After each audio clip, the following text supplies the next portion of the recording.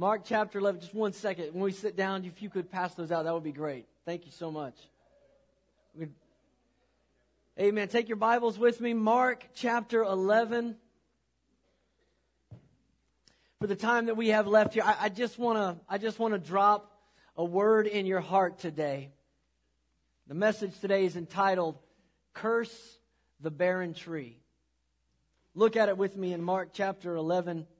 We're going to begin reading verse 12 through 14, and then we'll jump down to verse 20. Verse 12. The next day, as they were leaving Bethany, Jesus was hungry. Seeing in the distance a fig tree in leaf, he went to find out if it had any fruit. And when he had reached it, he found nothing but leaves, because it was not the season for figs. Then he said to the tree, May no one ever eat fruit from you again. And his disciples heard him say it. Now look down at verse 20. It says, In the morning, as they went along, they saw the fig tree withered from the roots. And Peter remembered and said to Jesus, Rabbi, look, the fig tree you cursed has withered.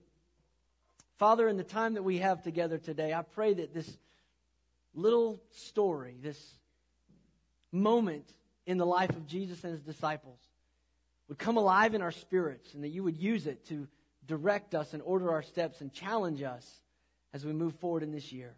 God, thank you for your word today. In Jesus' name, amen? Amen. You can be seated. This is an odd little story at first glance, isn't it?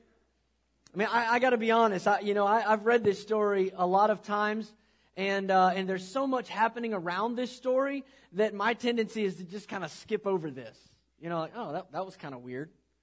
I mean, Jesus is walking along, and he sees a fig tree, and goes, oh, hey, figs, let's go over and get some. And then there's no figs on this tree. And then he curses the tree, and it withers and it dies.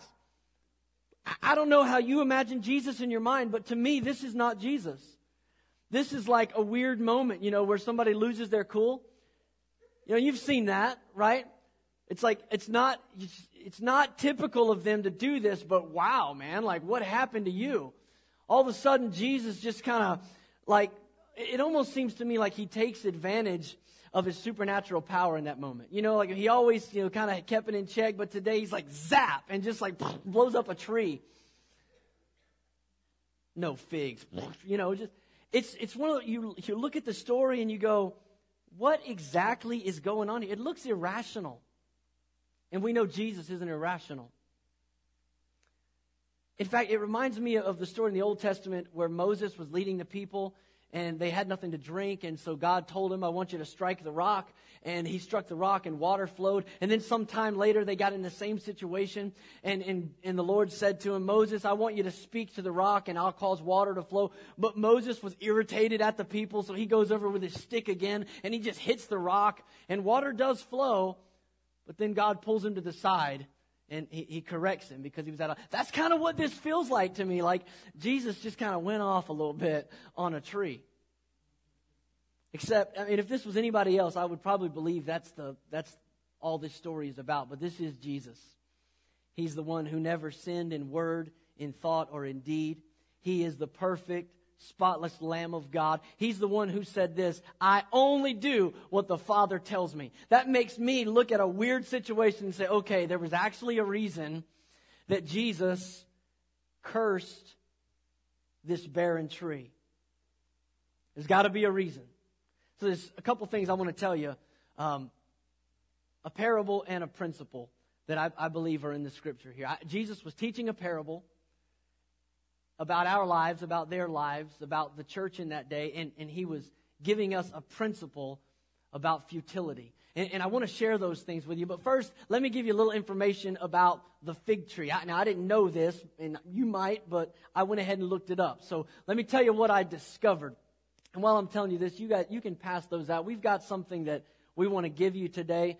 I'll explain it in a little bit. You can just hold on to it, and I trust you can focus in on what I'm saying while they pass those out today. But here's what I learned. That the fig tree in the Palestinian area, it begins to bud in April. and it produces two crops. The first crop comes early from the winter figs around May. And then the summer crop comes in around August. And so it was very reasonable that people could pick figs off the fig trees for 9 to 10 months out of the year. There was fruit on the vine that they could pick. So Jesus wasn't out of context here just by, assuming there might be some figs. Here's another thing that I thought was interesting about this story, that he's in Bethpage. The Bible said he's leaving Bethany and he's going back to Jerusalem. To go from Bethany to Jerusalem, you got to go through Bethpage. I'm sure all of you scholars are ahead of me, but for the rest of us, let me tell you, Bethpage means house of figs. So he's in a place that is notorious for having figs. He's expecting something hearty on the vine when he goes over. Now, it is a little early. It's during the Passover, and so maybe it's April. But here's another interesting thing about the fig tree, that a lot of times the figs would blossom before the leaves would shoot out. And so the Bible says from a great distance away, he saw the leaves. And so it just made sense that, hey, there's leaves blooming. There's going to be figs over there. He makes his way over, and all of a sudden, there's nothing. There's no figs on the vine. And so Jesus wasn't being irrational. I just want to clear the air because I was kind of throwing him under the bus a little earlier. But he wasn't being irrational. It made sense that he would, in the natural, assume there might be something good to eat over here. He wasn't just upset because he missed breakfast. So there goes that excuse. It's unbiblical to chew people out and curse things because you didn't get breakfast. There's a parable in here that I want to share with you. Let me get to the parable first. Mark 11, where we're at in the text, it jumps right in the middle of Passion Week. That's the last week of Jesus' life. It starts on Palm Sunday with people laying their palm branches at his feet. That's in verse 8 here. If you're looking at the chapter, it says in verse 8, many of the people spread their cloaks on the road while others spread branches that they had cut. And what were they doing? They were shouting, Hosanna, Hosanna, blessed is he who comes in the name of the Lord. They're celebrating Jesus. That's where we're at. It's Passion Week. And of course, we know it ends with his crucifixion on Friday and his resurrection on Sunday. I mean, this is the week that all the rest of the Bible circles around. This is it right here. This is Passion Week. And so Jesus had gone into the temple on a donkey's colt. And when he got there, he saw some things going on that Palm Sunday. Things he wasn't too happy about. But the Bible says it was late, so he went home that night, back to Bethany. But in his mind, he's thinking about what he saw going on in the temple that day. And he's decided that there's a lesson that needs to be learned. And Jesus often did this. He would teach his lessons through parables. He would illustrate it. And we don't have time to give examples this morning, but this is what he's doing. He saw activity in the temple, but not productivity. He saw people being very efficient. They just weren't being effective. Can I just stop here and challenge you to dig a little deeper? I don't know if you're a resolution person or whatever, but don't go into this new year just thinking, I'm going to be more efficient. I'm just going to get more things done. Because a lot of people get a lot of things done that don't amount to anything. That's why I think it's so impressive that Jesus could say, I only do what the Father tells me.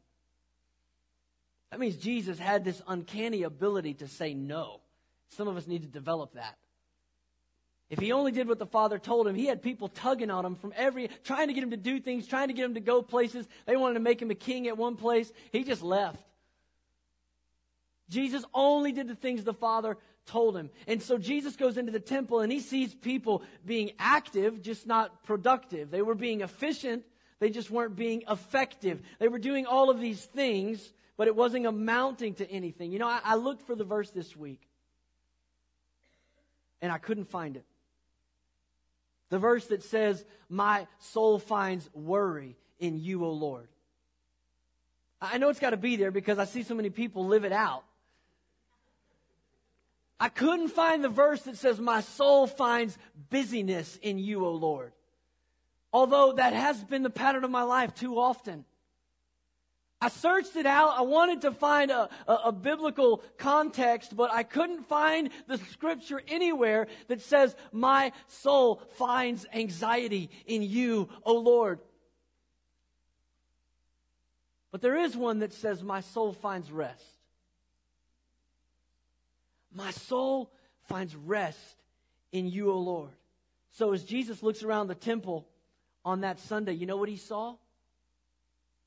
He saw a fig tree that was bearing no fruit.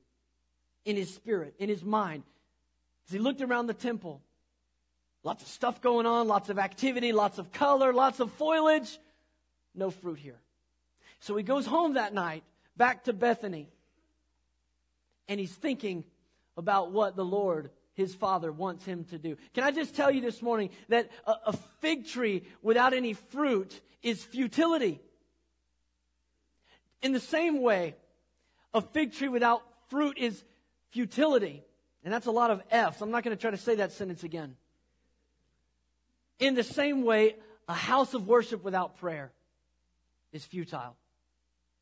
And a group of followers without faith is futility. And so there's a parable that Jesus wants to teach, and then there's a principle that he wants to give us about futility, about ineffectiveness, about inefficiency. So the next morning, Jesus wakes up on a mission. His disciples don't know it, but he's ready to go. I mean, he skips breakfast. He gets up early, the Bible says, and he is heading back to Jerusalem. He's got to deal with an issue, but on his way, he sees this fig tree, and he decides, you know what, I got to illustrate this, because the whole thing with the loaves and the fishes, they totally didn't get that. So I'm going to have to teach this in an illustrated way. So he goes over and he sees the tree, and it has nothing on it that he can eat, and so he curses it. And then he goes on to the temple. And this is what that tree was really all about. The Bible says that Jesus went into the temple. Look at it. Look at it with me. He goes into the temple, and in verse 15, it starts to describe what Jesus does. And again, this doesn't sound like the Jesus that you learned about in Sunday school as a child. He starts flipping over the tables. He starts kicking the chairs and the benches. He's raising a ruckus. It's Passion Week. It's Passover. People have come from foreign countries to celebrate. And here's this rabbi from Galilee. And he's throwing tables over. In fact, Mark communicates that the temple was so large. I mean, like maybe 200 yards. It was a huge court area. And so a lot of people, just to get across town, because it was right in the middle, people would just travel from one side to the other. They'd cut across the temple. When Jesus saw people using the temple as a shortcut, he wouldn't let them through, the Bible says. He stopped and no, you go around. You're not here to worship. Go around. Go around. You go around. You ever had one of those employees at the mall do that when you try to cut from one store to the other? And they know you're not there to shop, so you just try to cut through. You browse at a couple stuff. And you know you're not there to shop. You're just trying to make your life more convenient. That's what they were doing with the house of God. And he was angry at what he saw. All this activity, no fruit, nothing with substance, nothing with life. And he's going to teach a parable. Can I just remind you quickly, I just got to read a verse to you in John chapter 15. Before we go any farther, I just want to remind you what the Word says about your fruitfulness, because there's certainly an application for us in here.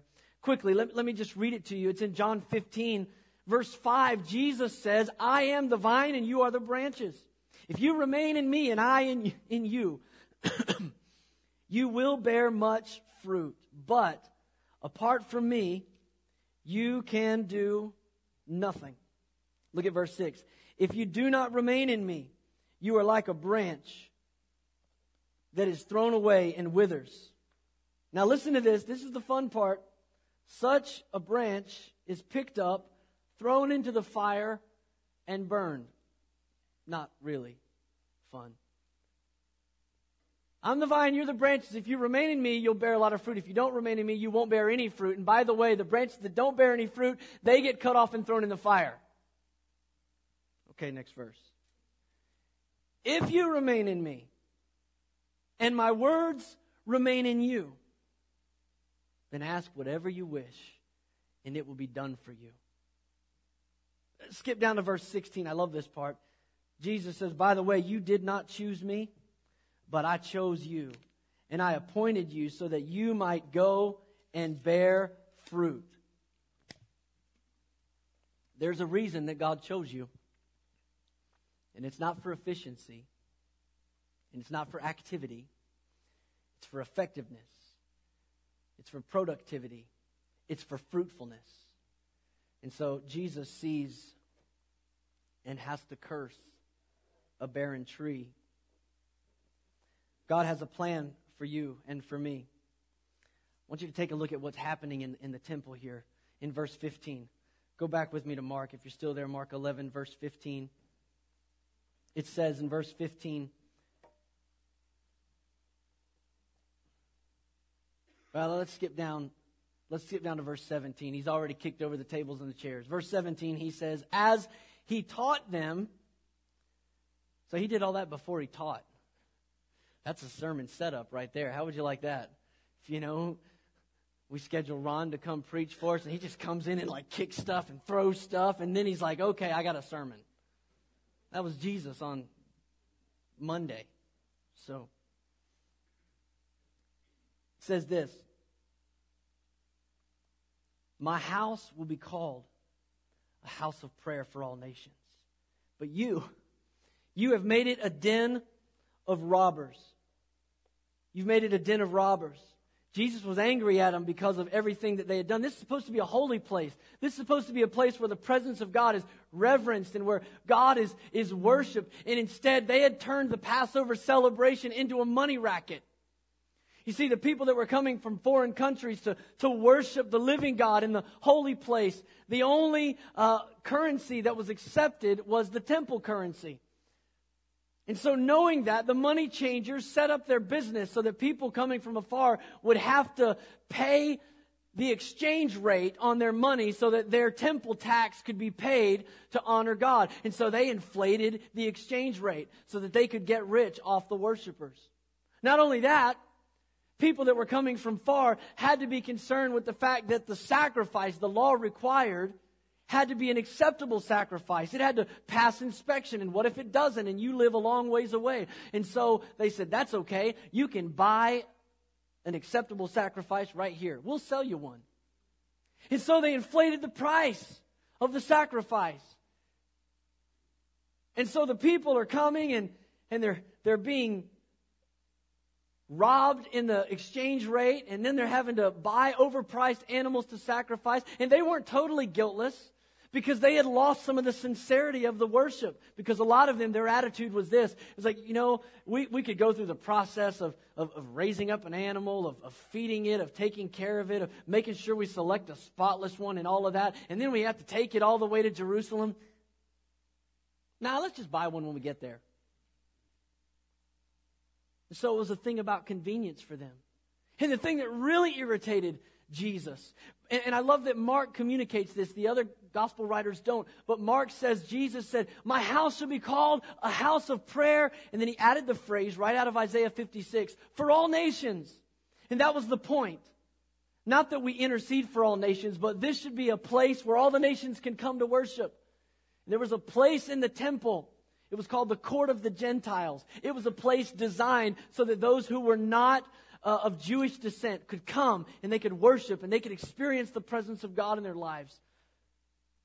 But all of those animals that they were selling for people to sacrifice to the Lord, they had set up their stalls in the court of the Gentiles. So as people traveled from all over the world to come and meet the living God, Jehovah, the God of the Jews, they would come, and instead of experiencing the presence of God, they experienced a barnyard. And instead of the sweet fragrance of worship, it was the stench of animal dung. And this is what Jesus sees. All this activity going on, all of this greed. And he's indignant. He's frustrated. And he's about to curse a barren tree. Here's the connection to you and me today. Because we could make the application of the temple of God to the church in our lives, absolutely. And that would be a good fitting that we need this to be a house of prayer. And it needs to be a house of prayer for all nations. And so we could make that analogy, but did you know that the Bible also says that you are the temple of the Holy Spirit? That God dwells in you. And so I want you to personalize this today. Don't just let this be about what their church did and in that day and what our church ought to do today. This is you. You're the temple of the Holy Spirit. So ask yourself this question. How's your prayer life? When God comes in, when Jesus surveys the scene, is your life a house of prayer? A lot of times it's easy for us to just get distracted with all the stuff, all the cares of this world. That's what Martha did. You remember when Jesus came to have dinner with Mary and Martha? And Martha was busy with many things, the Bible says. Many things.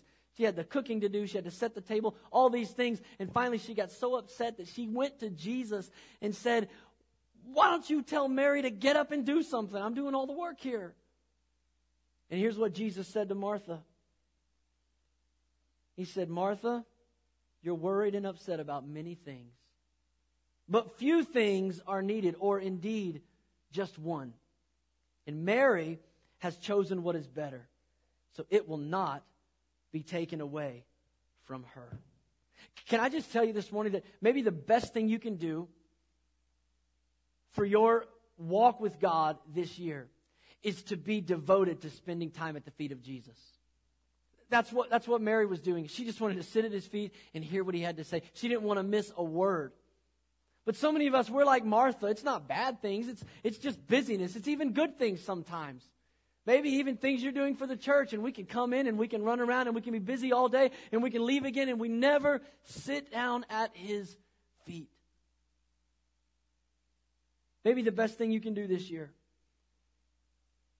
to gain spiritual health is to just say, my house, this temple, will be a house of prayer.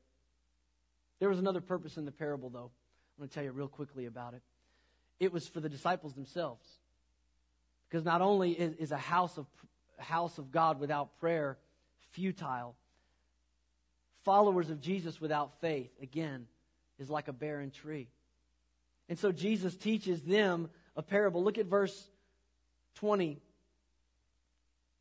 It says again, in the morning they saw the fig tree withered from the roots, and Peter remembered and he said, Jesus, Rabbi, look, the fig tree you cursed has withered. And look at Jesus' response in verse 22. He said, have faith in God. Jesus answered, truly I tell you, if anyone says to the mountain, go throw yourself into the sea, and does not doubt in their hearts, but believes that what they say will happen, it will be done for them. Now, as I mentioned earlier, this conversation happens in Passion Week. This is Tuesday now. I mean, Jesus is fast approaching the cross. And so he's using this illustration of a fig tree to try to communicate to them the power of God. Specifically, the power of God's Word. You know, John 1 tells us that Jesus is the Word incarnate. He's the Word made flesh. So whenever Jesus speaks, God is speaking. But we don't have Jesus in the flesh today, but we do have Jesus in the leather-bound edition. This is His Word. And every time you open this Word, God is speaking. And so Jesus is trying to communicate to His disciples, look, you got to take me at my word. Take me at my word. If I said you're cursed, you're cursed. You shouldn't be coming back tomorrow morning going, did you see that tree? Can you believe it? It's cursed. Why wouldn't they believe it? Why wouldn't Peter, who's already walked on water, done miracles, cast devils out of people, why wouldn't Peter just simply take Jesus at His word? And I want to tell you, a follower of Jesus without faith to believe His word is futility. And here's how I want to challenge you to apply this to your life this year. Get in the Word. We've already passed out for you just a reference today. It's a Bible reading plan. You say, why'd you give me a Bible reading plan today? Because I want to challenge you to read the entire Bible in 2016. Now, for some of you, you go like, yeah, I did that last year. For some of you, you're like, you're crazy. I've never read an entire book of the Bible. And for you, I'm going to recommend 3 John as a starting point. Or Jude. Start small. Don't jump into like Ezekiel or Isaiah this afternoon and be like, I'm going to get one down today. Not going to happen. I want to challenge you to read the Bible this year. Read through it. You can do it. This is just a simple plan that you can use. There's lots of great plans. But the Bible says this about you and me. The Bible says we are a royal priesthood, a holy nation. We're royalty. Can I just encourage you to do one thing in 2016? Act like royalty. Act like a king.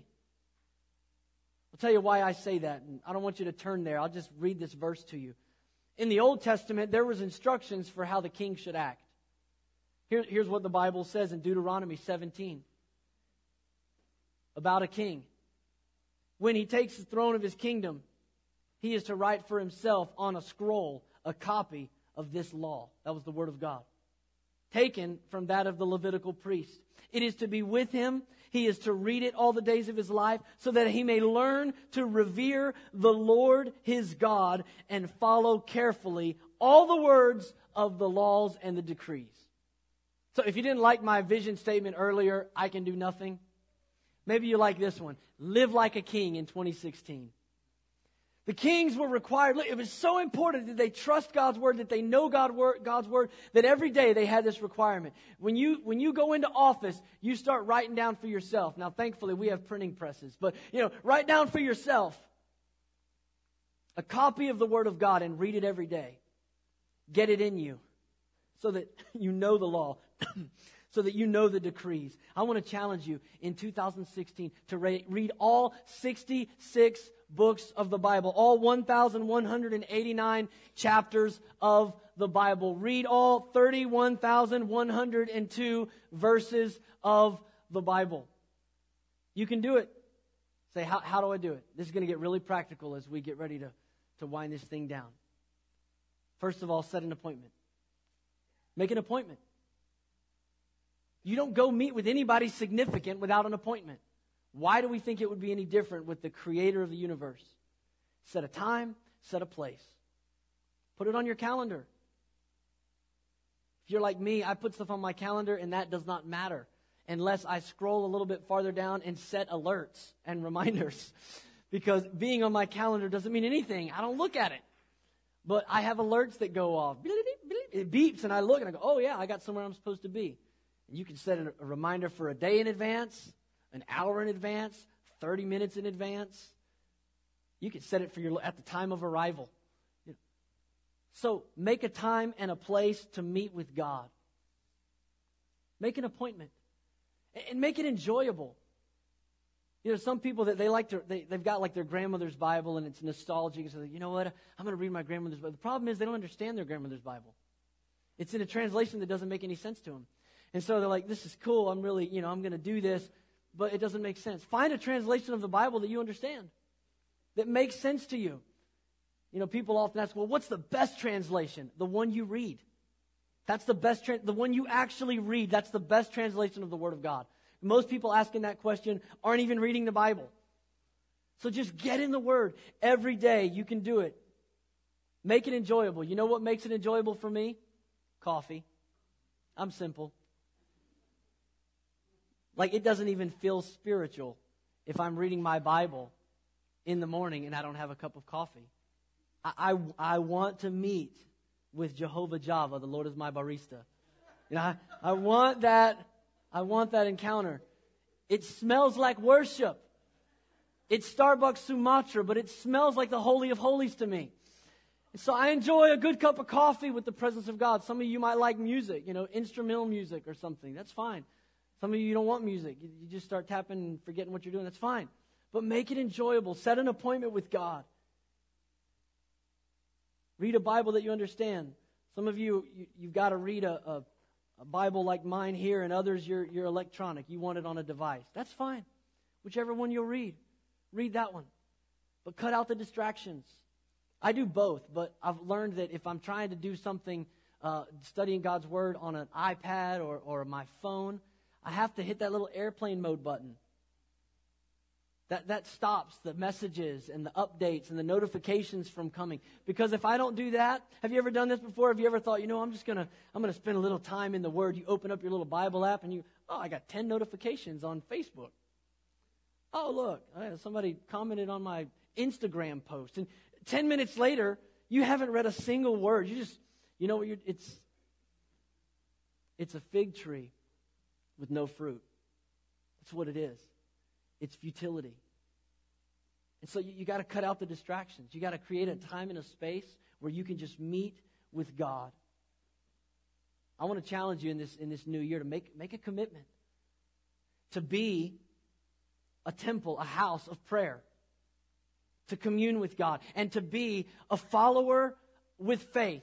And the way you build your faith, the Bible says faith comes by hearing, and hearing by the Word of God. And so you become a person of faith when you lean into what God is saying each and every day, consistently. And set a real goal for yourself. Can I just challenge you? 15 minutes. You know, if you are an electronic device person and you don't want to use the card system that we gave you, you can download you don't have to download it. You can get the 1-year Bible plan on YouVersion. It's the #1 downloaded Bible app in the world, YouVersion. And you can pick a Bible plan. You can pick any one you want. But I would recommend the 1-year Bible plan. It's probably the first one on the list. And you might say, I don't have time to sit down and read. I'm so crunched for time. There's an audio version that you can listen to while you're driving to work. And if you'll listen to the audio version of the Bible app, of the 1-year Bible for 15 minutes every day, you'll go through the whole Bible. Or you could just, stay busy and sprout leaves and wave your branches. Jesus wants fruitfulness out of us. He wants something more for us this year. We're not going to get something different by doing what we did. And it's really irrational for us to just think, well, I'm going to just be more efficient. I'm just going to make more time. Listen, you have not one more second in 2016 than you had in 2015. And this is the lesson on futility that I think Jesus was trying to teach the disciples and us. Here's the lesson of futility. Because Jesus saw something that looked fruitful from a distance, and he went after it. But then he got there and he realized it wasn't very fruitful. And then Jesus does something that we're not usually willing to do. He cursed it. He cursed the fig tree. And it was cursed. I mean, when he said don't bear fruit, it didn't just not bear fruit, it shriveled up and died. But, we're not willing to do that. Here's what we do. We run after things that are fruitless, and then we run after them again, and then we run after them again, and then we deceive ourselves into thinking that, I'm going to make more time. Listen, you can't make more time. The only way you're going to have more time to spend with God this year, the only way you're going to have more time to spend with your family, with your spouse this year, those are all things you need to do. The only way you're going to have more time to get into God's Word is by cursing the barren trees in your life. There's other things you're doing that add no fruit, no value, no life. I don't know what it is for you. Maybe it is social networking. Maybe for you it's Netflix. For somebody else, it's romance novels or soap operas. Or maybe just, some other hobby. Whatever it might be, just recognize it for what it is and curse the barren tree. Now, I'm not talking about legalism. I'm not saying you can't watch TV. You ought to just close out your Facebook account. I'm talking about seeing them for what it is. It's fruitless. Might not be sinful. Nothing wrong with doing it. Unless you keep pursuing those barren trees, so much so that you're not pursuing the presence of God and the things that He wants for your life. I want to challenge you at the beginning of this year to examine your own heart, look at your own life, and say, there's some barren trees in my life. Man, I play that stupid game way too much. It's online gaming for you, and you're just like, I just spend way too much time doing that. If I just cut out 15 minutes of that from my schedule, I could read the entire Bible. I never thought I could read the entire Bible. But you can. You can if you'd be willing to curse the barren tree. So I want to pray for you today. And I want us to close this service in praying that God would do a few things. First of all, that He would make our hearts a house of prayer. This week, we're going to do something as a church to be a catalyst for that. We're going to have prayer meetings this week. We're calling this a week of prayer. It's in the bulletin. I haven't mentioned it today until right now. But we're going to come together tomorrow night at 7 o'clock, from 7 to 8. This is going to be a house of prayer. We're going to come in and we're going to believe God to not just hear our prayers, but to speak to us. And the time that we spend from 7 to 8 o'clock, it's not all going to be us talking to God. I'm most excited about the last 15 minutes. Because we're going to come and we're going to pray and we're going to open our hearts and then we're going to open our ears and we're going to listen and then we're going to open our mouths. We're going to begin to speak to one another what God's saying. You know what I think is going to happen? Here's what I'm praying is going to happen. I believe God's going to speak to me about some things that I've been praying about through some of you. Because that's how God works. So I'm so excited. We're going to do that on Monday night, then we're going to come back on Wednesday night. We're going to do it again, and then we're going to come back on Friday night this week. Now, don't fall under condemnation if you work nights and you can't be here, but hear me. We're creating an opportunity to do this together, to get some traction, to say at the beginning of the year, God, my house will be called a house of prayer. Not just when I show up at 10:30 on Sunday morning, but Lord, I want to spend time in your presence. So this week, we're going to put the training wheels on and we're going to do it together. We're going to seek God, and we're going to worship, and we're going to pray, and we're going to listen, and He's going to speak to us. It's going to be powerful. Tonight, we're going to start a brand new series about believing God, trusting God. I'm praying for us. I'm praying for you that in 2016, this is a house of prayer. That God has our ear. And that we have His heart. And secondly, that we are a people of faith, that believe in the Word of God. That we would be self-feeders, not coming in famished, spiritually malnourished because the last time we ate was last Sunday. Well, a lot of people live their Christian life. But that you would become a self-feeder, that you would get up every day just as God had to teach the children of Israel, and you would go out and you would gather the manna for today. Don't try to live off of yesterday's word. It was good, it was great. God has something He wants to tell you every day. And the way He does it is by you getting up, setting a time, setting a place, having a plan, and meeting with God in His Word. That's what I'm praying.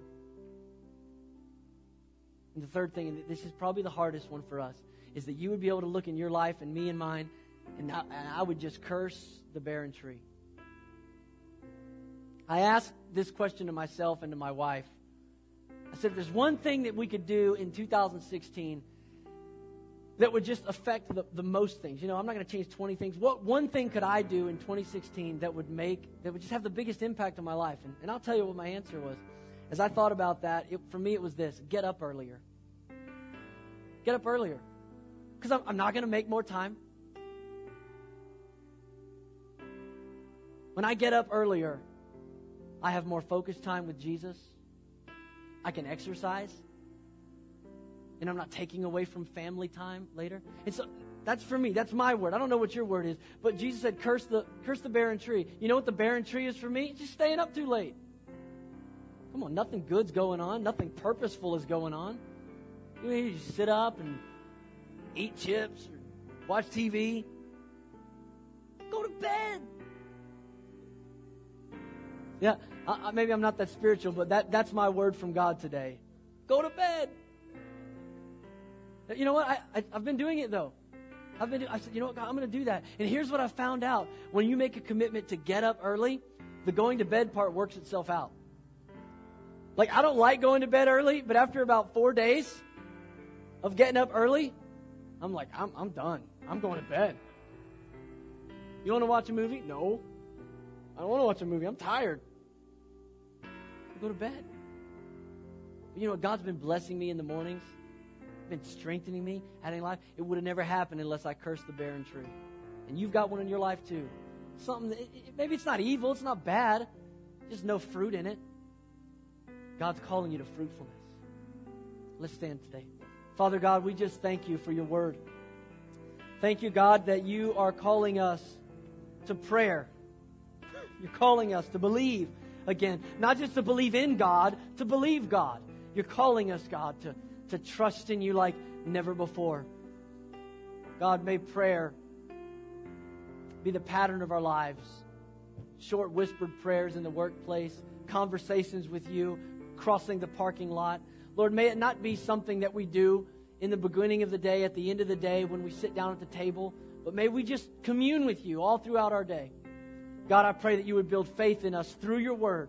As we're faithful to read your word every day, God, let faith be strengthened like never before. We can trust in you for the impossible things, the greater things that you said we would do because you went to the Father. God, help us to be committed. And God, I pray right now by your Holy Spirit that you would make it clear to us what those barren trees are in our lives. We need to curse those things.